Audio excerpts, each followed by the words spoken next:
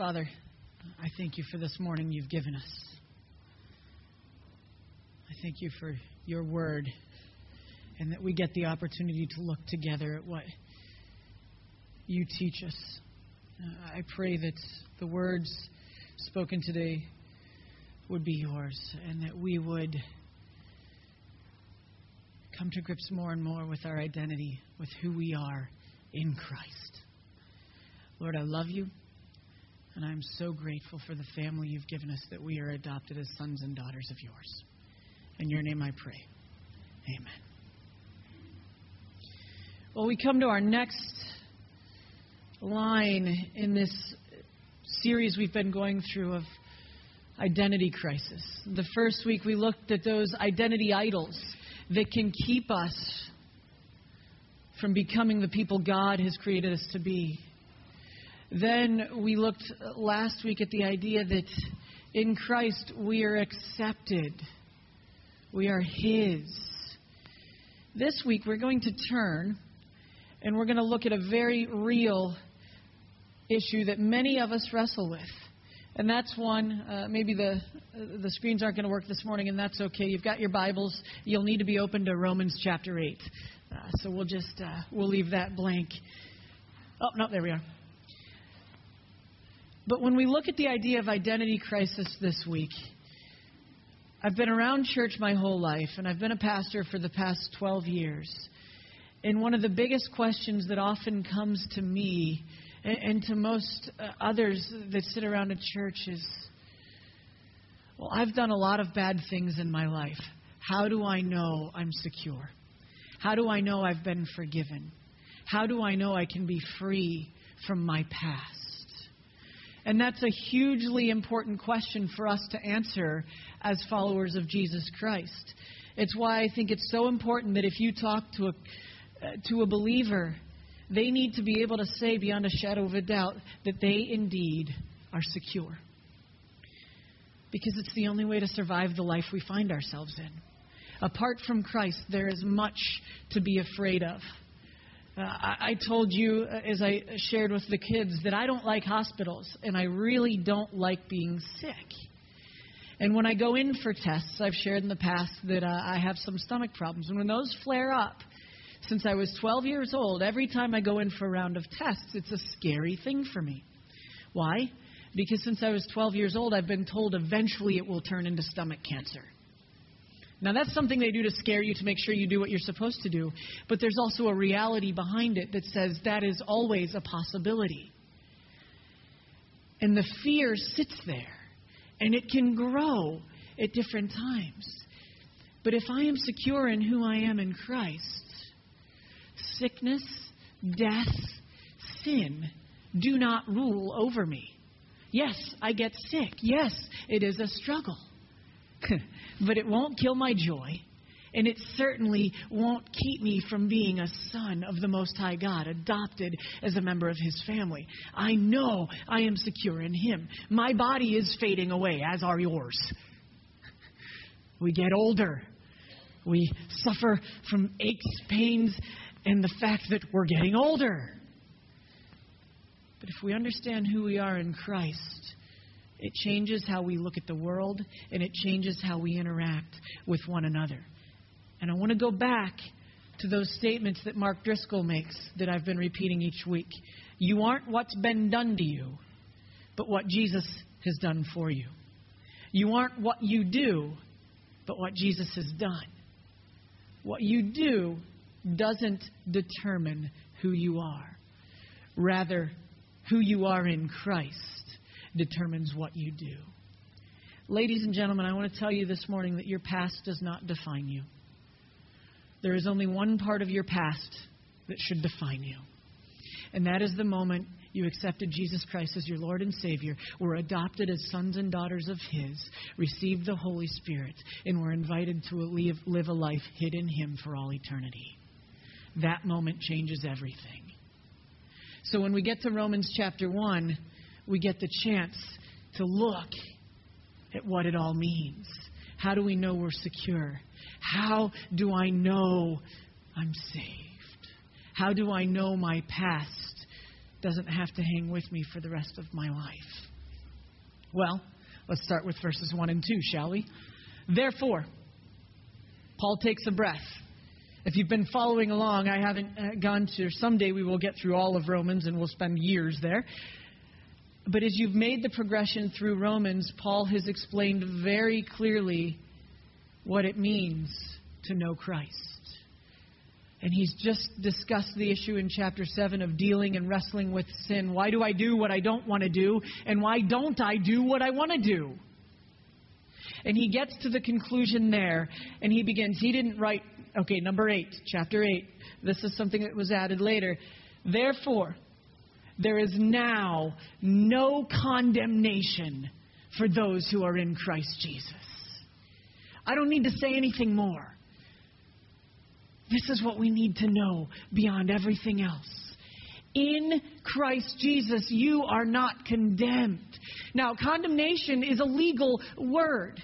If you sit before a judge and you have broken the law, you will be condemned. Condemnation doesn't just mean we are guilty, but it means we are not only guilty, we are subject to punishment. Okay? Sometimes we like to think of one and not the other. We are easily willing to admit, I've been guilty of sinning.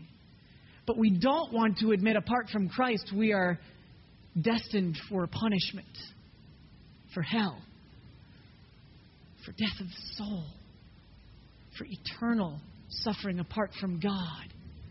Therefore, condemnation is a scary word for those outside of Christ. It means there is no hope.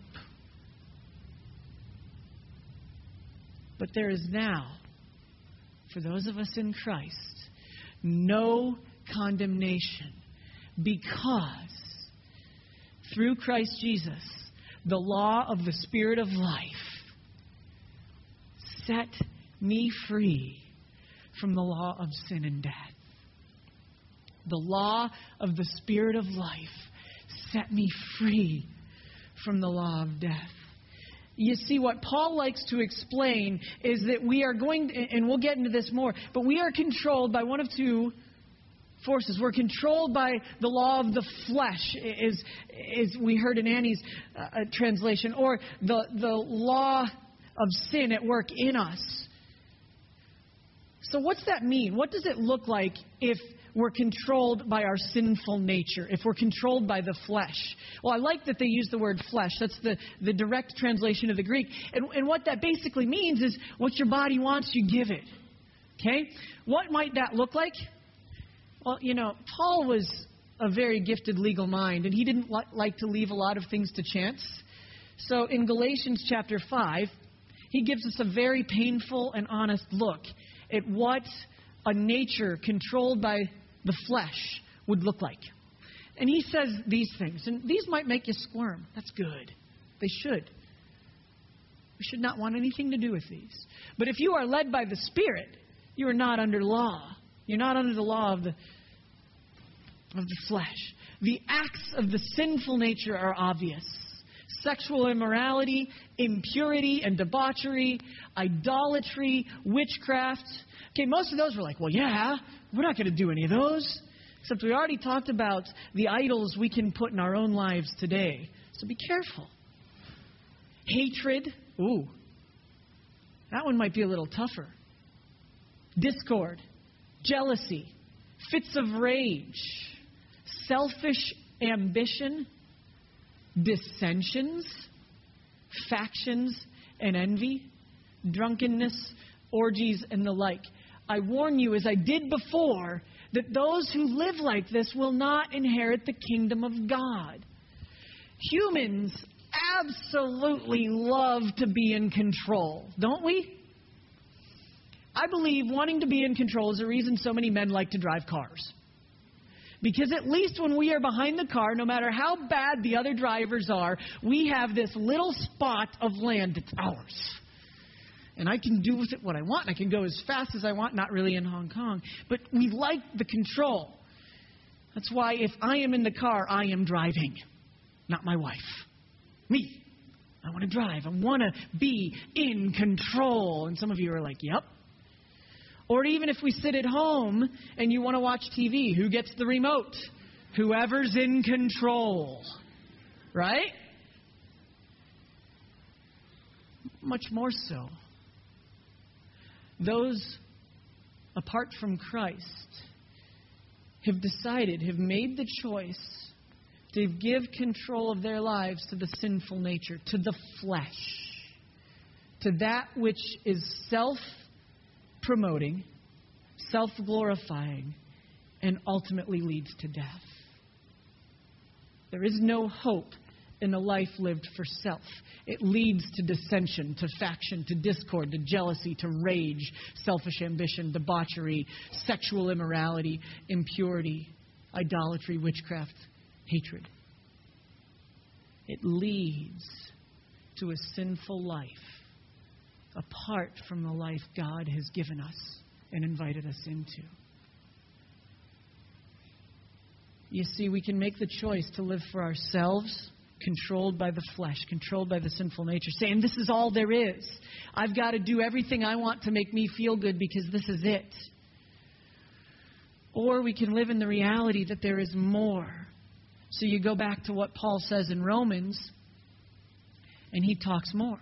He says, for what the law was powerless to do, in that it was weakened by our flesh, by the sinful nature, God did by sending His own Son in the likeness of sinful man to be a sin offering. And He condemned sin in sinful man, in order that the righteous requirements of the law might be fully met in us, who do not live according to the sinful nature or according to the flesh, but according to the Spirit. To which I say, wow, that is an amazing truth. So let's break it down.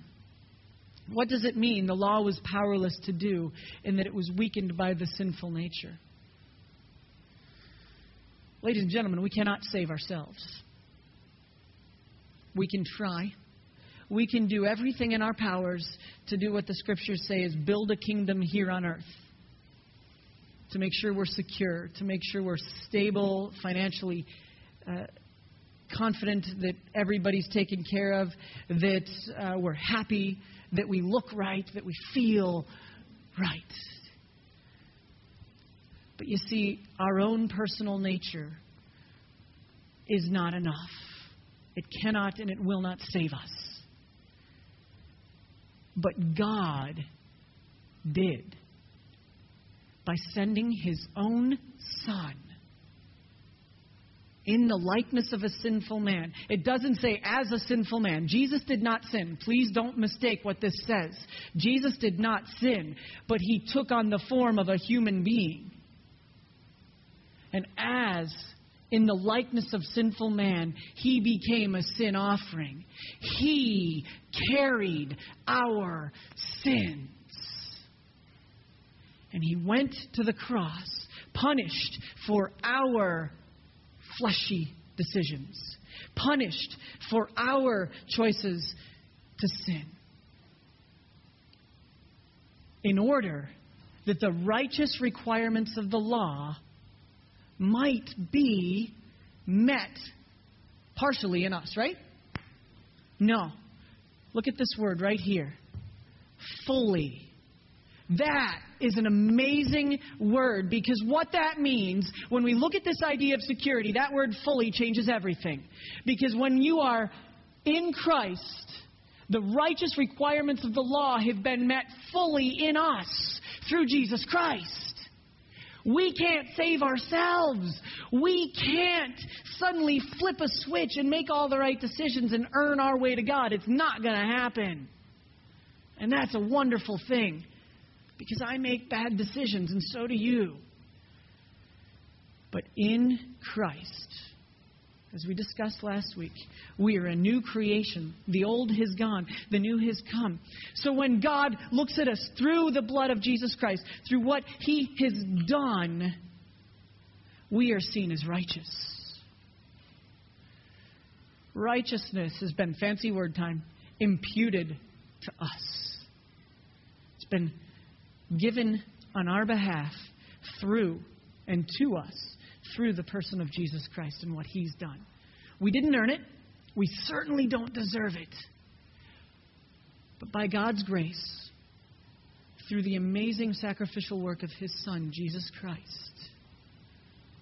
we have been adopted into the family of God. And there is security there. What's all that process called? Well, it's the idea of justification. The exact opposite of condemnation is you've been justified. If condemnation means you are guilty and you will be punished, what does it mean to be justified? It means to be legally declared righteous. It means you have been declared righteous, not by acts of your own, but you have been declared so because of the work of someone else. That someone else is Jesus Christ. You've been justified. You have received grace. You have received forgiveness. You have received the gift of life for all eternity.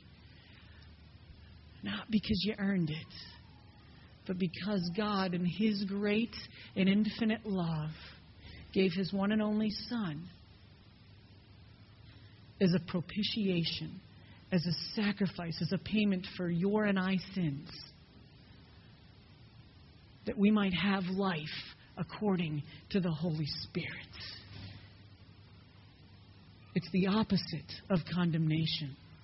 We no longer are a slave to our sinful ways. We no longer have to live bound to the brokenness of sin. When I was younger, I made choices to walk away from the Lord. I decided that having grown up in the church, I'd seen a lot of what church was like, and I wasn't real interested. And I also decided that girls and fun were far more important to me. And so while I did all the right things in the right settings, privately I had made choices that were directly against what God's Word taught. And over time, it affected me. Over time, I began to keep giving more of my life back to the power of sin. I had little desire to be in Christ. I had little desire to follow His ways because I wanted what made me feel good. I wanted what was good in the moment. I thought that I wanted to live for right now and that was enough. But the interesting thing was, the further I walked away from God, the unhappier I was. The less content I was. The less secure I was. I began to be so paranoid of what everyone else thought of me that I would lay in bed thinking about just that. What do people think of me? I wondered how I could get everything I wanted out of life but still maintain this false facade that I was okay and I was good enough over here. And I had begun to try to figure out, unknowingly in my own mind, how I could save myself. Because I'd betrayed the truth of God and accepted the lie that said I was the most important person in the world. And those decisions affected everything. But you see, God wasn't done with me. While I had professed early on that I would love Him and follow Him, I had chosen to walk away from Him. But God, in His great love, loved me enough to invite me back and used a series of consequences that were so painful, I didn't think I could bear to live through it. Because one day, I'd gone off to university and my dad called me and said, "Mike, I'm coming down. We have to talk." My dad had found out about the other Mike. And as the pastor of the church and as my father, he came because he wanted to talk to me. And he confronted me. He said, "Have you done this?" And I said, "Yes." Didn't figure I could lie because, well, if he was there, then he already knew I'd done it. So lying seemed out of the question finally. The next weekend, my mother called. You already know I have a good relationship with Mommy. My mom called in tears. She says, "Is it true?" I said, "Yeah. I had no desire to follow the Lord if this was how people were going to act." And she said, well, I'm going to pray for you. She came down a couple weeks later. And in that process, the Lord began to stir in my heart and draw me back to His Word, actually to Romans 8 and Romans 7. And in the process, I just prayed, Lord, how can I go on? How can I follow you when I have done this to your people, when I have made mistakes and choices that say it's my life, not yours? How can I be redeemed from that? You know, I've hurt my testimony, and that's true, I had. And I remember reading Romans 8 and being told I didn't have to be afraid anymore. Because for over a year, I had been afraid that eventually it would catch up with me. My partying ways, my disobedient ways would catch up to me. And when my mom showed up, the last thing in the world I wanted to see was my mother.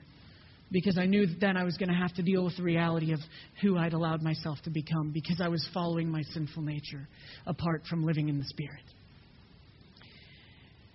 And she looked at me. And we sat down at a famous American restaurant called Eaton Park. Not a particularly fancy place. And I didn't have any appetite. I drank a Sprite. And she said, have you dealt with it? And I said, I have confessed it, yes. I've been forgiven. I've made the adjustments in my life not to follow that pattern again. I know I have been forgiven, but it hurts. And she looked at me as only my mother can and said, good. It should hurt. But don't let it define you. You have sinned. You have fallen short. But God, in His great rich blessing, is not done with you yet, Michael. And then she looked at me again, and my mom loves asking questions. And she asked, will you learn from this?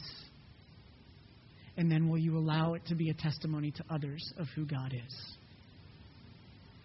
I hated that she was right. But she was. And I will continue to spend the rest of my life trying to give away as much grace as I can because I am secure in Christ. I walked away from Him and He invited me back. He invited me to live in the presence and fullness of His Holy Spirit when I didn't deserve it. But so often we get to that point where we realize our sins have caught up to us. And we say, I can't go on, and just walk further away from Him. And that's the exact opposite of what the Scriptures invite us to do. If we are in Christ, we can live according to the Spirit. And when we live according to the Spirit, it changes everything. And you want to know what happened to my life next?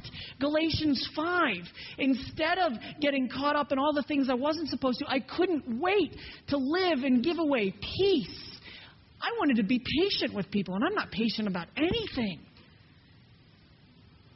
I've realized that as I began growing in Christ,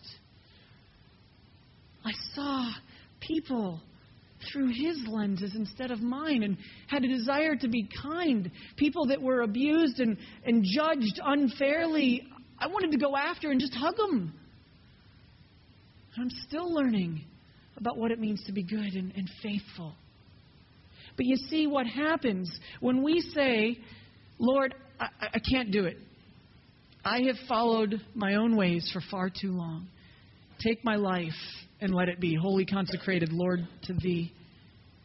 When we realize that our adoption is secure, when we say, Spirit of the living God, fall fresh on me, search me and know my heart, and then we allow Him to begin to refine us, what comes out of us moves from the first half of Galatians 5:19 through 26 into the second half. We begin to live out the fruit of the Spirit. You will not do these things apart from Christ. You will for a season maybe, but not for long. In Christ, led by the Spirit, you'll be amazed to see a spirit of love in you, even for people that don't deserve it. A spirit of joy, even in situations that are far more painful than you thought you could endure. You can sit down and say, for this we have Jesus, and do so honestly. You can go to bed at night sleeping peacefully, and you can give away that peace to others. You can be patient with people, understanding that God's at work at them too, just maybe not at the same pace as you. You can be kind, good to others, and faithful, gentle. You have self-control. Maybe you don't say everything you want to say. Maybe you don't do those things. You get on the internet, you see on a web page something you shouldn't be looking at, or someone, you don't click on it. The Holy Spirit is empowering you to live out self-control. Against such things there is no law.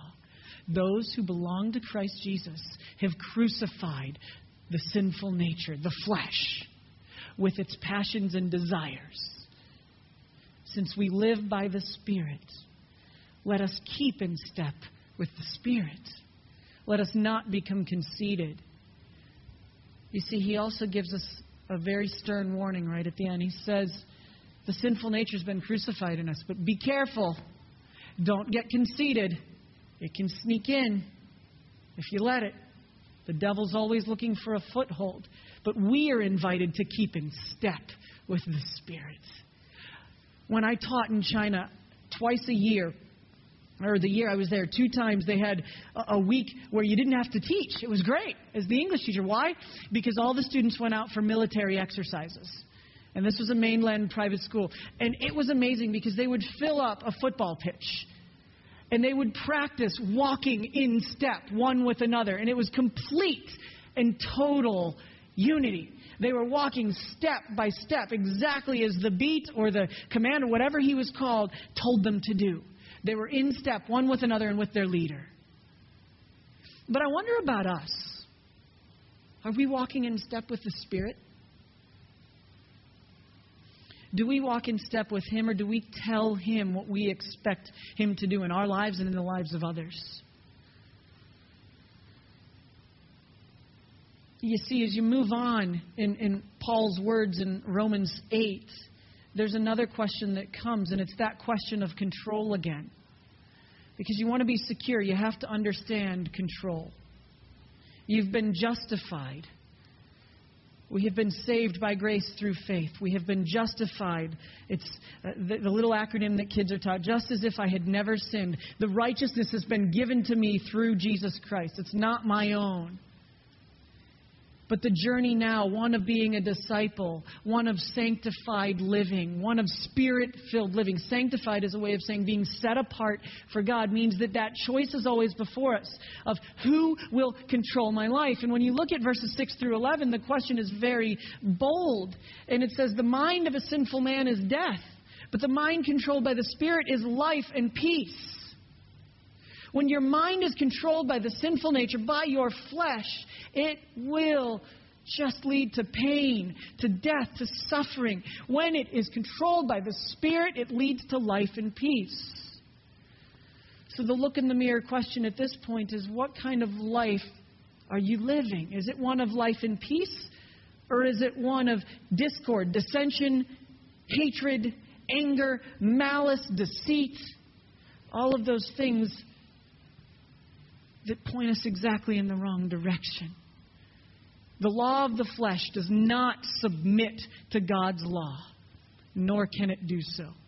You can't save yourself. You can't just say, I want to do this. We need the Holy Spirit. We don't like that word, submit. We do when we tell others to submit to us, right? That's why husbands always want me to read Ephesians 5. Wives, submit to your husbands. They just forget to read the rest of the chapter. Members, submit to the authorities in the church that God has placed over you. Citizens, submit to the authorities that God has placed over you, even if they're making horrible decisions in your local, state, and federal governments. We're not given the choice. We're told to be submissive. It's interesting, isn't it?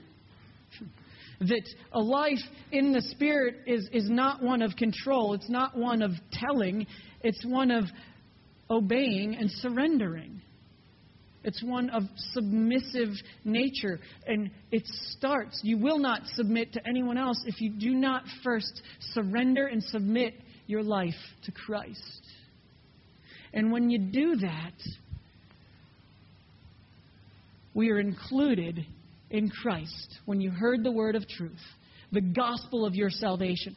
Having believed in Christ and accepted Him into your life, you are marked with a seal.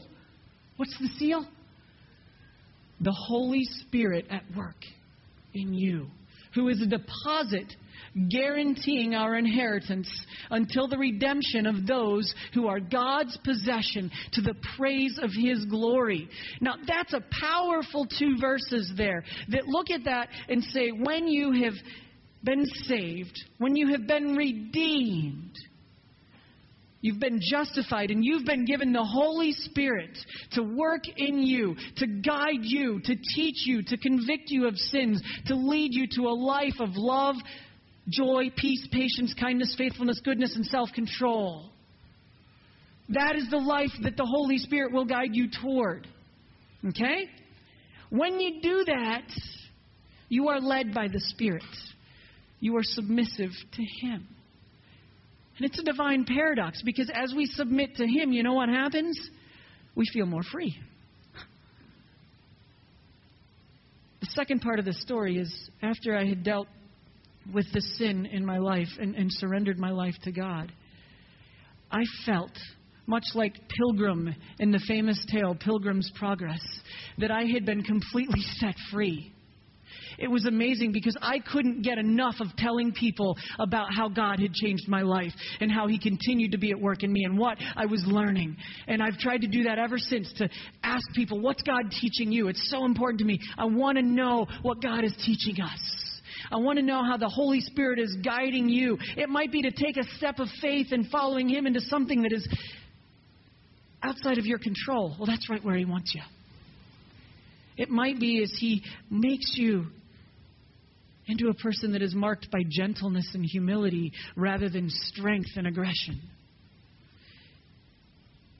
Or it might be that for the first time in your life, when you say, Lord, here's my life. I know I've been justified. I know you've forgiven me. I know I'm righteous through the blood of your Son, Jesus Christ. I will be led by your Spirit. I'll submit. I know finally that I'm secure. That what other people think of me, that how much money I have, that how much gold, silver, or status I have does not define me. I know that for the first time in my life, my past does not define me. Why?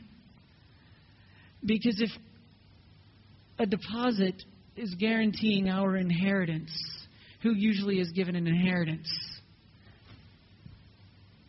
Members of the family, right? Well, if you live according to the sinful nature, bad news, you're going to die. And die there is not a subtle thing. It means eternal damnation. As I told you last week, that is hell. There is no way around that apart from Jesus Christ and His work. But if by the Spirit you put to death the misdeeds of the body, you can't do it on your own, you will live. Because those who are led by the Spirit of God are sons of God. Jesus replied, I tell you the truth. Everyone who sins is a slave to sin, to which we should all be able to say, uh-huh. Now, a slave has no permanent place in the family. Notice that word permanent. But a son belongs to it forever. So if the Son sets you free, you will be free indeed. You have been set free by the work of the Son. For you did not receive a spirit that makes you a slave again to fear, but you received the spirit of sonship. And by Him we cry, Abba, Father. When I came face to face with the degradation of my soul because of the sin I had chosen to commit, to walk away from the Lord, it was a horrible, horrible thing. Was I was exposed to the grace of Him that said, you have been forgiven and set free. Go and sin no more. I felt like the woman that Jesus had said that to. I had been freed. Now, I have sinned again, and I confess those sins to the Lord. And if I've hurt others, I do everything I can to confess that as well, as we all should. But our status is secure. We can approach God, Almighty God, as Abba, the easiest best, closest translation we could do is English is like Daddy. Just as my daughter crawled up into my lap and hugged me, knowing that she is secure in the arms of her dad. In all circumstances, we who are in Christ can approach the throne of grace as righteous sons and daughters of His.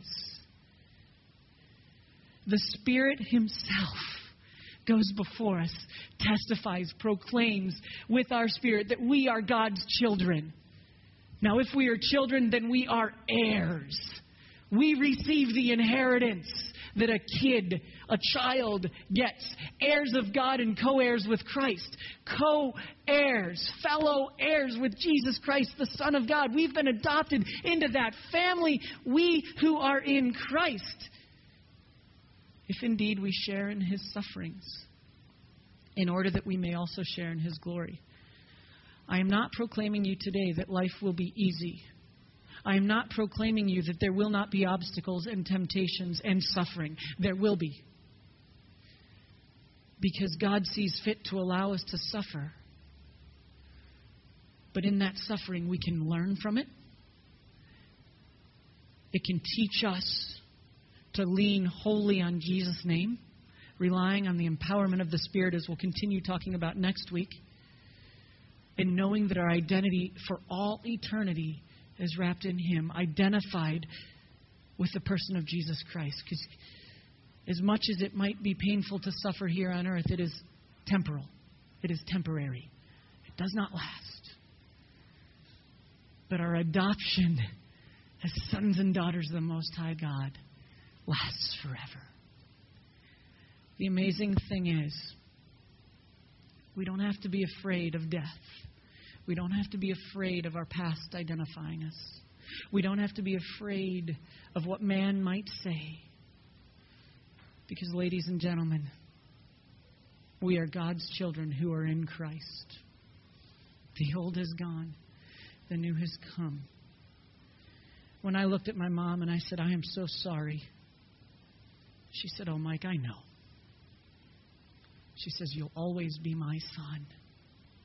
I will always love you. I just want you to follow the Lord and where He leads you. You see, my mom and my dad taught me about grace. Taught me that my past is a painful thing. But God identifies us through the work of His Son, Jesus Christ. And we've been adopted as sons and daughters, justified through Him. And we are led by the Spirit. We, in Christ Jesus, are secure. Father, I thank You for Your Son. I thank You that I have been adopted into Your family. I thank You for Your rich love that is lavished upon us, that You gave us Your Holy Spirit to guide us each step of the way. Help us to be receptive. And Lord, I pray that our lives would be a testimony to a life led by the Spirit, that others may see You in us and rejoice. In Your name I pray. Amen.